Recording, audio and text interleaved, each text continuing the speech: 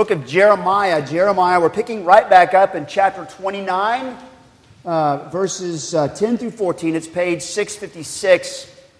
Remember, some of the case that I'm making here is that Jeremiah 29, a letter written to God's elect exiles whom I sent into exile.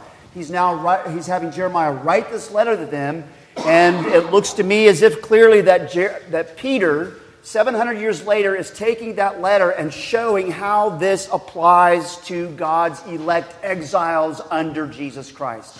And the reason why Peter can do that is because God's Word, the Old Testament, is God's Word for God's people in every era.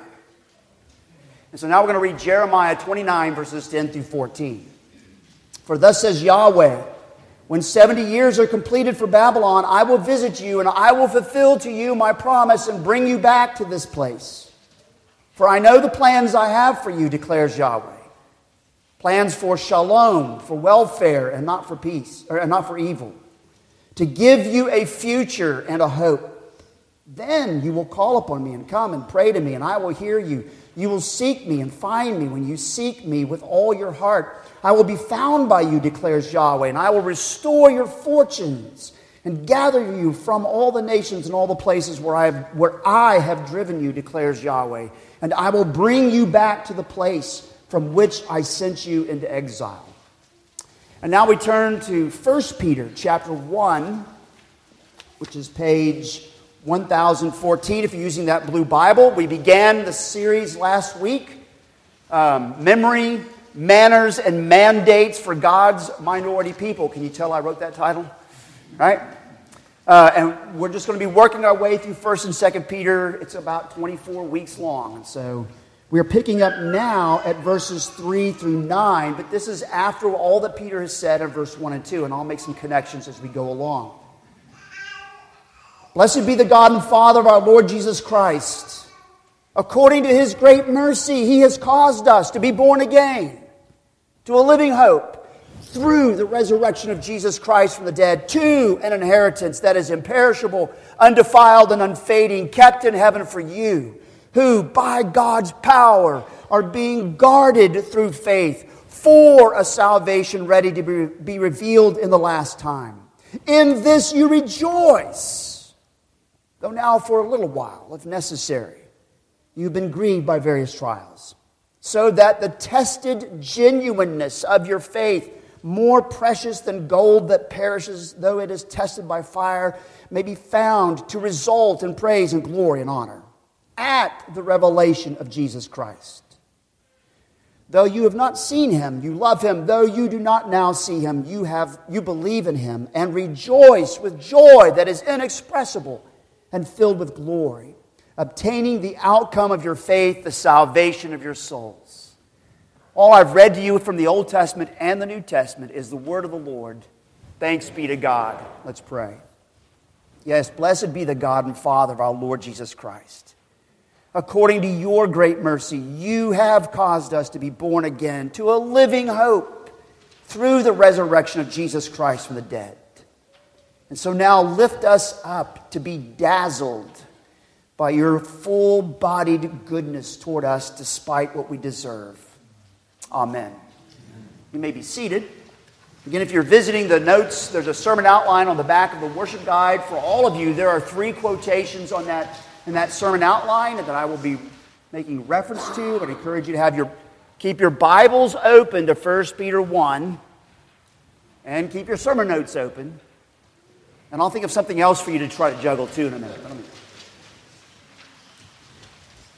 So fitting that I tell an Air Force story, seeing as how it's a Sunday after Veterans Day. But while I was in the Air Force for a season, about 2.5 years, I once ran a correctional facility in the Air Force. Now, this was not peopled and populated by hardened criminals like murderers and such, but these were often petty offenders. And my facility was their last chance. I actually ran 2 facilities. I ran the facility that was a correctional facility, and I ran the other side, the people who failed utterly and were being kicked out, dishonorably discharged. That was called transition flight, but I took care of both sides. And so if, in my correctional facility, if after they spent their 30 days with me, they didn't fly straight, then they would be discharged. And so I ended up seeing about half of my clients over on the other side of the building to be kicked out sometime later. I only remember 3 people who seemed to have genuinely benefited from their stay in my facility. One of them was a young African-American female. When she came to me, I was given the long list of all of her grievous offenses. And all of them, I noticed, were documented by solely her immediate supervisor. And now she was being punished for all these offenses. She looked browbeaten, she looked humiliated, but one of the things that stuck out to me is she was not defensive. Almost every other inmate, or whatever you want to call them, that I had in my facility, they were all innocent. Just ask them. She never said that. She was not defensive. She owned the parts that she had done wrong. That struck me. And so during the early days of her stay in my facility, as I would converse with her, I began picking up some oddities about her reported infractions. After a little probing, I came to realize that she was being blackmailed by her immediate supervisor, who had been pressuring her for sex. I encouraged her to talk to the sexual harassment folks on base, and I arranged all the connections. She began talking with them. Halfway through her stay, she was only supposed to be with me 30 days. Halfway through her stay in my facility, I noticed a change in her demeanor. She was not vicious or vindictive, but there was a renewed sense of life and purpose and hopefulness. And so it wasn't very long after this before her commanding officer came personally, which was unusual, personally came and released her early from custody, reinstated her to her position, and relieved her supervisor pending an investigation. I found out a year later that she was doing well and going for promotion, and her supervisor had been demoted and was being punished. Now, I bring all of that up simply as an illustration of how hopefulness can turn a bleak situation into something brighter. Imagine being in a correctional facility and all of a sudden the lights come on and hope comes in, right? It's a change, and you can see it in the way she was in this very bleak situation. And so, my friends, as Peter addresses memory, manners, and mandates for God's minority people, he draws attention to our hope, verses 3 through 9, which we're going to look at today. He draws attention to our hope. Now, we will see in these verses a dance going on in these verses. So, for example, the first point, now and then, verses 3 through 5. We'll see that dance. And then verses 6 and 7, here and there. And then finally, verses 8 and 9, ever and anon. Now, those aren't real cool titles, but I hope it gets you the sense that there's this dance back and forth between this moment and what has been promised in the future as well. And that's what Peter is getting at. So let's begin with now and then, verses 3 through 5. So after greeting these believers, pointing out who they are and how they became what they are, that was verses 1 through 2, Peter now explicates what they have, both presently and in the future. Since Peter ended verse 2 with a prayer for God's minority people, may grace and peace be multiplied to you. By the way, I hope you were using that this week and that you will use it this coming week as you pray for one another and others. But as Peter ended that first section with a prayer, he is still in a position of prayer as he moves into verses 3 through 5. Blessed be the God and Father of our Lord Jesus Christ.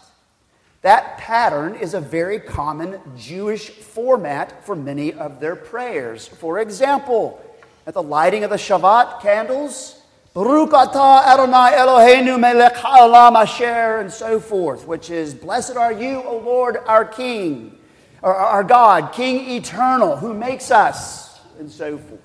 That's how they begin their prayers very often. It's a good prayer form to get you to learn to look up, to lift up, and rehearse up all the grace and the mercy, the grace and peace that God has multiplied to us.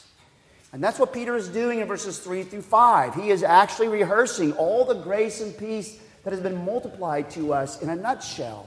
Blessed be the God and Father of our Lord Jesus Christ, who... And then it goes from there.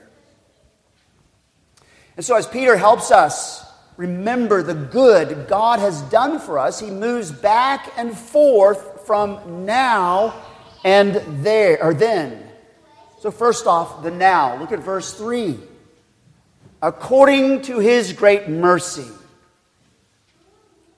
Not according to how much faith you've generated. No, not according to your resume and curriculum vitae. Not according to your family connections. Not according to what's in your IRA. According to his great mercy. What happened? According to his great mercy, he has caused us. He has caused us to be born again. My friends, this is why I became a Calvinist. Verses like this one. He has caused us. He didn't wait until we generated our own abilities. He has caused us to be born again to a living hope through the resurrection of Jesus Christ from the dead. Now, part of becoming God's minority people, his elect exiles, is because of the Father's great mercy, where he is piling onto us his wonderful goodness that we don't and we can't ever deserve, according to his great mercy. And notice he caused us to be born again, reborn to a living hope. To a living hope. It's a living hope, not a hopeless life. It's a living hope.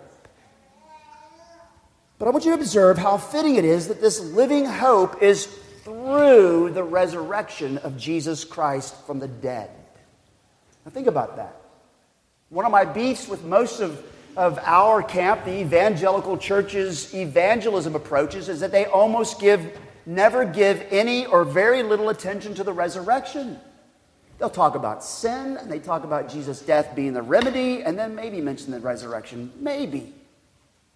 But notice how Peter puts it at the center. He has caused us to be born again through the resurrection of Jesus Christ from the dead. That's huge. Amen.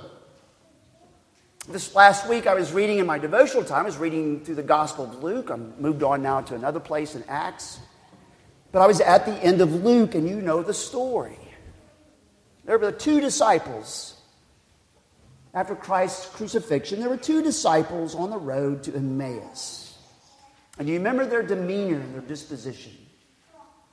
They despaired because hope had been crucified, slaughtered, mangled 3 days earlier.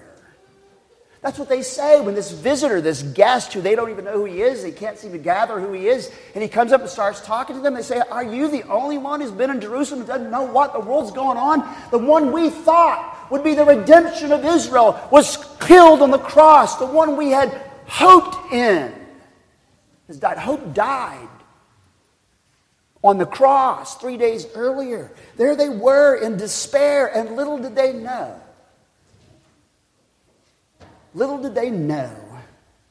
that unending hope was walking and talking to them, body, blood, bones, toenails, and hair, never to be subject to mortality and misery again. He was right there, begotten again to a living hope through the resurrection of Jesus Christ from the dead.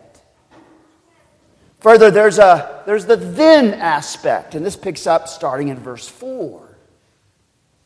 We're made God's minority people because of what is in store for us. Look at verse 4. He's caused us to be begotten again or born again to a living hope through the resurrection of Jesus Christ from the dead to an inheritance. An inheritance that is imperishable, undefiled, and unfading, kept in heaven for you. Even though God's minority people become and can become and often do become disenfranchised by the social powers. Even when God's minority people become disqualified and often have been disqualified by the majority culture. Even when God's minority people become dispossessed and often have become dispossessed by their families. Notice what Peter drives at. God's mercy brings us a living hope and a lasting inheritance. Brings us a living hope and a lasting inheritance. Notice how lasting this inheritance is. It is unrotting. It is unable to be gutted by the next market implosions. It is safer, Peter says, safer than any safe could ever make it, kept in heaven for you. It's an inheritance that can't be taken from you. Think about it. You cannot lose this inheritance in a corporate takeover. You can't lose this inheritance through an IRS audit or a courtroom fiasco. It is undefiled, unfading. It cannot be taken away from you. Why is that? Because God is keeping. Look at verse 4. God is keeping and guarding, verse 5, guarding you for that inheritance, who, by God's power, are being guarded through faith for a salvation ready to be revealed at the last time. Think of that. God is guarding us for this inheritance through faith. I love the way John Calvin, in his commentary on this passage, picks up the circular aspect that seems to be going on here. And this is the first quotation in your sermon notes. Calvin wrote, "As then we are sustained by faith, so faith itself receives its stability from God's power." As we are sustained by faith, faith receives its stability from God's power. And so this inheritance is kept for us, and we are kept for this inheritance by the power of God through faith. And so lastly, in this point, in what Peter is writing, we should be hearing an echo of the words of God to the exiles in Jeremiah 29. "For I know the plans I have for you, declares the Lord. Plans for shalom, for welfare, and not for evil, to give you a future and a hope." Therefore, dear friends, though we are God's minority people by grace, never forget that, we are not God's victimized, vanquished people. Because of God's now and then, in verses 3 through 5, we are enabled to shake free from the social and psychological ropes and chains trying to pull us down into the fiery vortex of vindictiveness, violence, and viciousness. I love the way Os Guinness challenges us in his book, Carpe Diem Redeemed. And you have this as your second quotation. Here's what Os Guinness observes. "Those who perceive themselves as victims and respond by portraying themselves as victims end by paralyzing themselves as victims." Those who perceive themselves as victims, portray themselves as victims, end by paralyzing themselves as victims. We may be God's minority people, but we are not His victimized, vanquished people. And so we don't see ourselves, and we shouldn't see ourselves, and shame on us when we see ourselves as victims. So we see ourselves as victims and portray ourselves as victims. We are acting just like the world in which we live, and therefore become paralyzed as victims. It's a great observation. And so God's now and then move on into the here and there.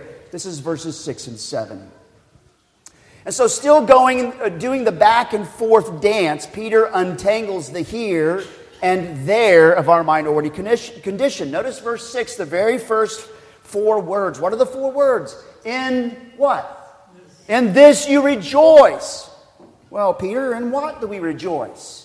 You rejoice in the prayer of praise and rehearsal that Peter had just completed in verses 3 through 5. You rejoice in the mercy of God. You rejoice in the new life that He has reborn you into. You rejoice in the living hope. You rejoice in the unfailing inheritance. You rejoice in the fact that you and your inheritance are being kept for one another, come hell or high water. You rejoice. Wow. That's why we're not victims and not seeing ourselves as victims. In this you rejoice.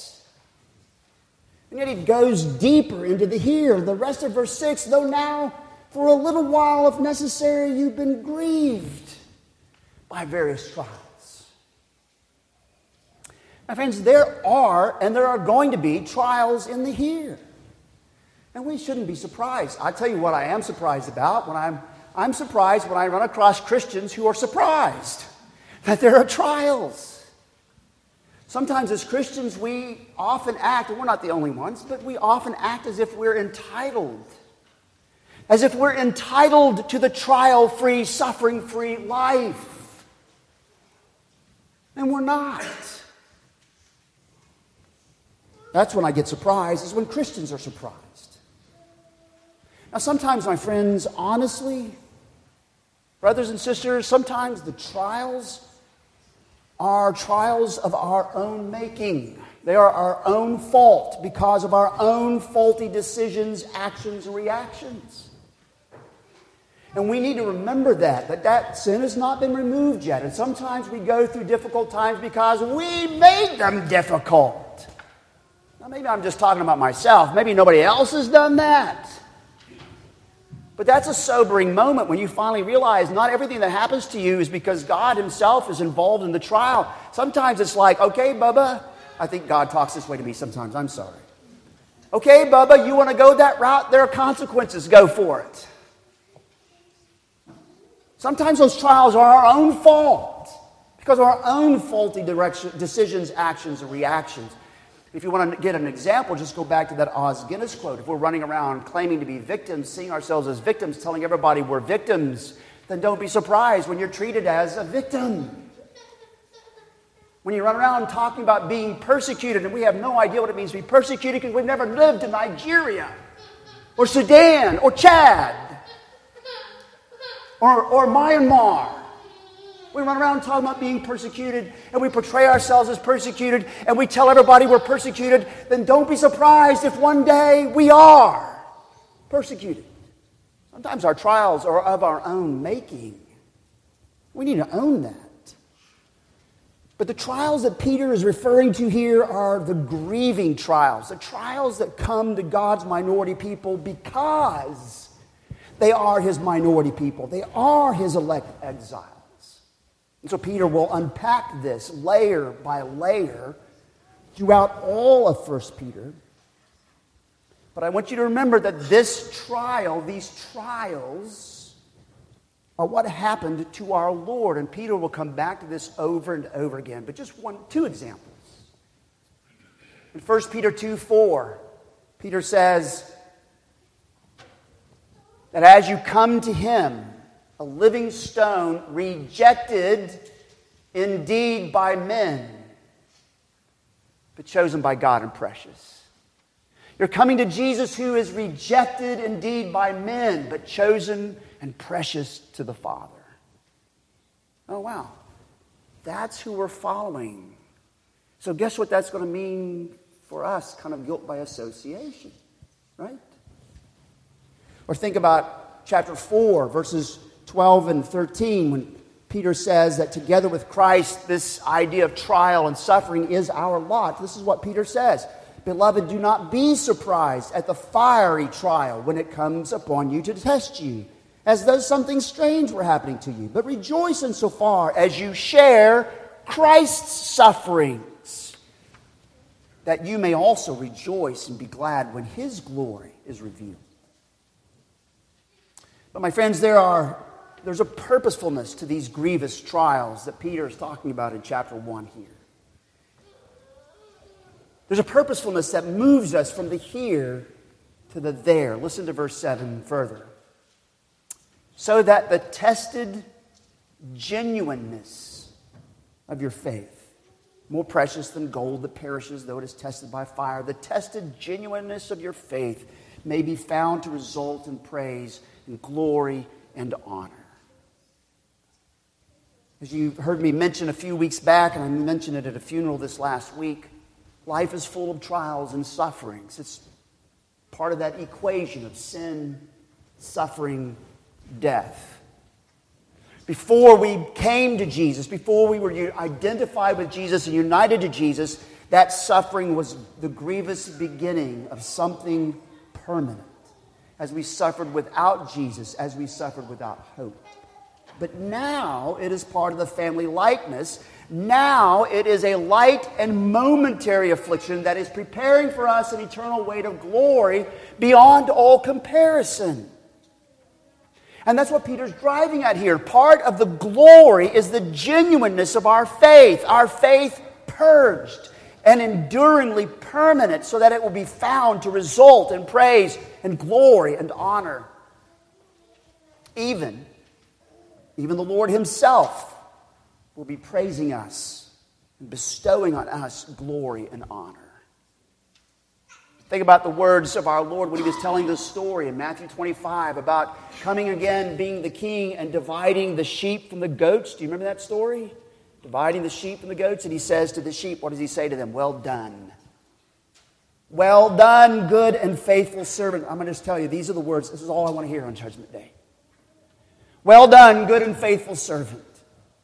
You've been faithful over a little, I will set you over much. Enter into the joy of your Lord. Even our Lord Jesus will praise us on that day.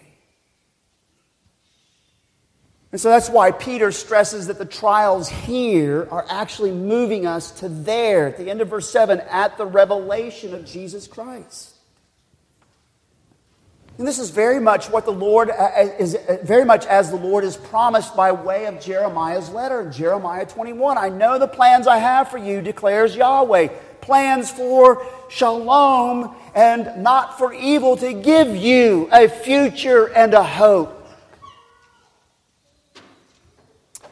And James reminds us of something similar. He reminds us that faith, when it is under trial, this is that passage we read before the confession of sin, that faith, when it is under trial, faith, when it is being challenged and pressured, is building in us important, durable traits. Count it all joy, my brothers, when you fall into various trials, knowing that the testing of your faith produces steadfastness. And so let steadfastness have its way with you.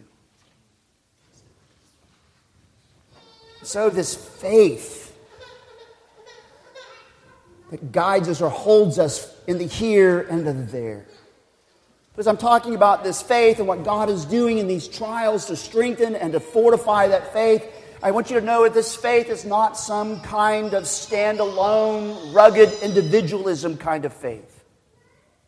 Even here in 1 Peter, it is an us faith. It is an all y'all faith. All right?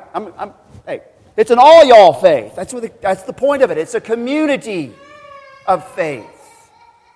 It's faith inside the community of faith. And so as Kelly Kapik puts it in his book, Embodied Hope, and this is your last quotation in your sermon notes. As Kelly Kapik puts it in his book, Embodied Hope, the flame of individual faith weakens when it is alone. But in true community, the fire of faith illumines the night. In true community, the fire of faith illumines the night. This is huge. Now, most of you all are here. I assume you're all here. I can see your faces, right? But there are others who are watching in. I mean, just thinking of this faith actually being a communal faith. What has been one of the big temptations during the pandemic? To pull out of the community, to go virtual church. And if you're watching and it's a struggle, maybe you're just having problems at home, kids are sick or whatever, I'm not talking about you, I'm talking about someone who makes this a permanent way. You are endangering yourself. You're weakening your faith. And Christ wants you back here in the community of faith so that your faith, the fire of faith, illumines the night. Purified like gold is purified. And so, dear friends, God's here and there now lands us in ever and anon. Ever and anon, and that's verses 8 through 9. And now Peter takes us to ever and anon. Peter reminds us that we're going somewhere. Kind of like that African-American girl, a young lady who was a airman first class in my correctional facility. when she realized that things were being taken care of and she was going somewhere and she was getting out of that and she was getting in a better situation. It lit her life in so many ways. We're going somewhere. We're headed into a future that cannot be stopped and it cannot be stomped out. Here's how Peter puts it. Though you have not seen him, you love him. Though you do not now see him, you believe in him with joy and rejoice with joy that is inexpressible and filled with glory, obtaining the outcome of your faith, the salvation of your souls. I appreciate Peter putting verse 8 in there because he's actually drawing from a scene at the end of the Gospel of John. You may remember this scene. Thomas did not accept the testimony of several of the eyewitnesses to Christ resurrected. So the other disciples told him, "We have seen the Lord." But he said to them, "Unless I see in his hands the marks of the nails, and to place my finger into the mark of the nails, and place my hand into his side, I will never believe." And so on that next Sunday, our Lord comes. Body, blood, bones, toenails, and hair. And he says to Thomas, "Put your finger here and see my hands, and put out your hand and place it in my side. Do not disbelieve, but believe." And at this, Thomas then replies heartily, as we should always reply, "My Lord and my God." And then Jesus says to Thomas, and he says to all those who are gathered around Thomas, and he looks at us and says to all of us, "Have you believed because you've seen? Blessed are those who have not seen and yet have believed." That's Peter's statement here, part of his statement. Though you have not seen him, you love him. Though you do not now see him, you believe in him. We believe in the scientifically and empirically impossible. You cannot redo it in a science lab. We believe in the scientifically and empirically impossible, that one man who was as dead could be was raised from the dead on the third day. The very same body, blood, bones, toenails, and hair that was slaughtered on the cross before and bled out there on the cross and was laid in a tomb, emaciated and decimated, that same man rose from the grave on the third day, no longer subject to mortality or misery again, and gloriously transformed. And our love and faith may not ever become satisfied by tangible evidences as we think of those things. But it is rightly, and nevertheless, it is fueled by the eyewitnesses and first-hand onlookers. That's what Peter is driving at. Blessed are you who actually believed our testimony. Believed exactly what we have declared, all of these things. And this sustains us, and it strengthens us, and it draws us to Jesus, whom we haven't seen or touched. It draws us to Jesus with love and faith and joy inexpressible and filled with glory.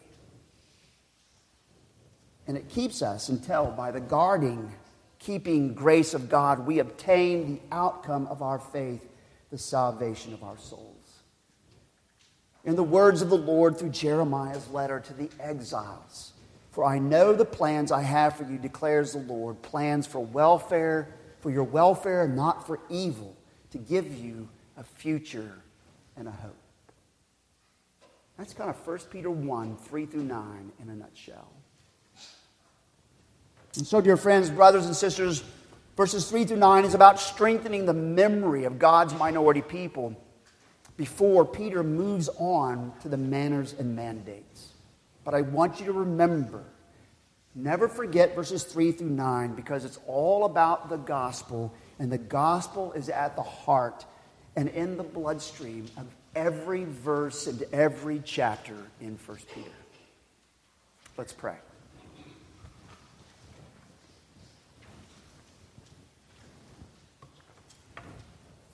Lord God, you overwhelm us with the grace and peace that is multiplied to us. We're so grateful, Lord, that here that we find that we, according to your abundant mercy, we have been caused to be born again to a living hope. And that lifts our hearts and lifts our souls, Lord. When the trials come and they bludgeon us and beat us down, it's too easy to become the gloomy Eeyores. And we have no reason to ever be in despair. You've given us a living hope and a lively inheritance. You're keeping us. You're holding us. You're sustaining us. You're taking us through. May our confidence always be in you.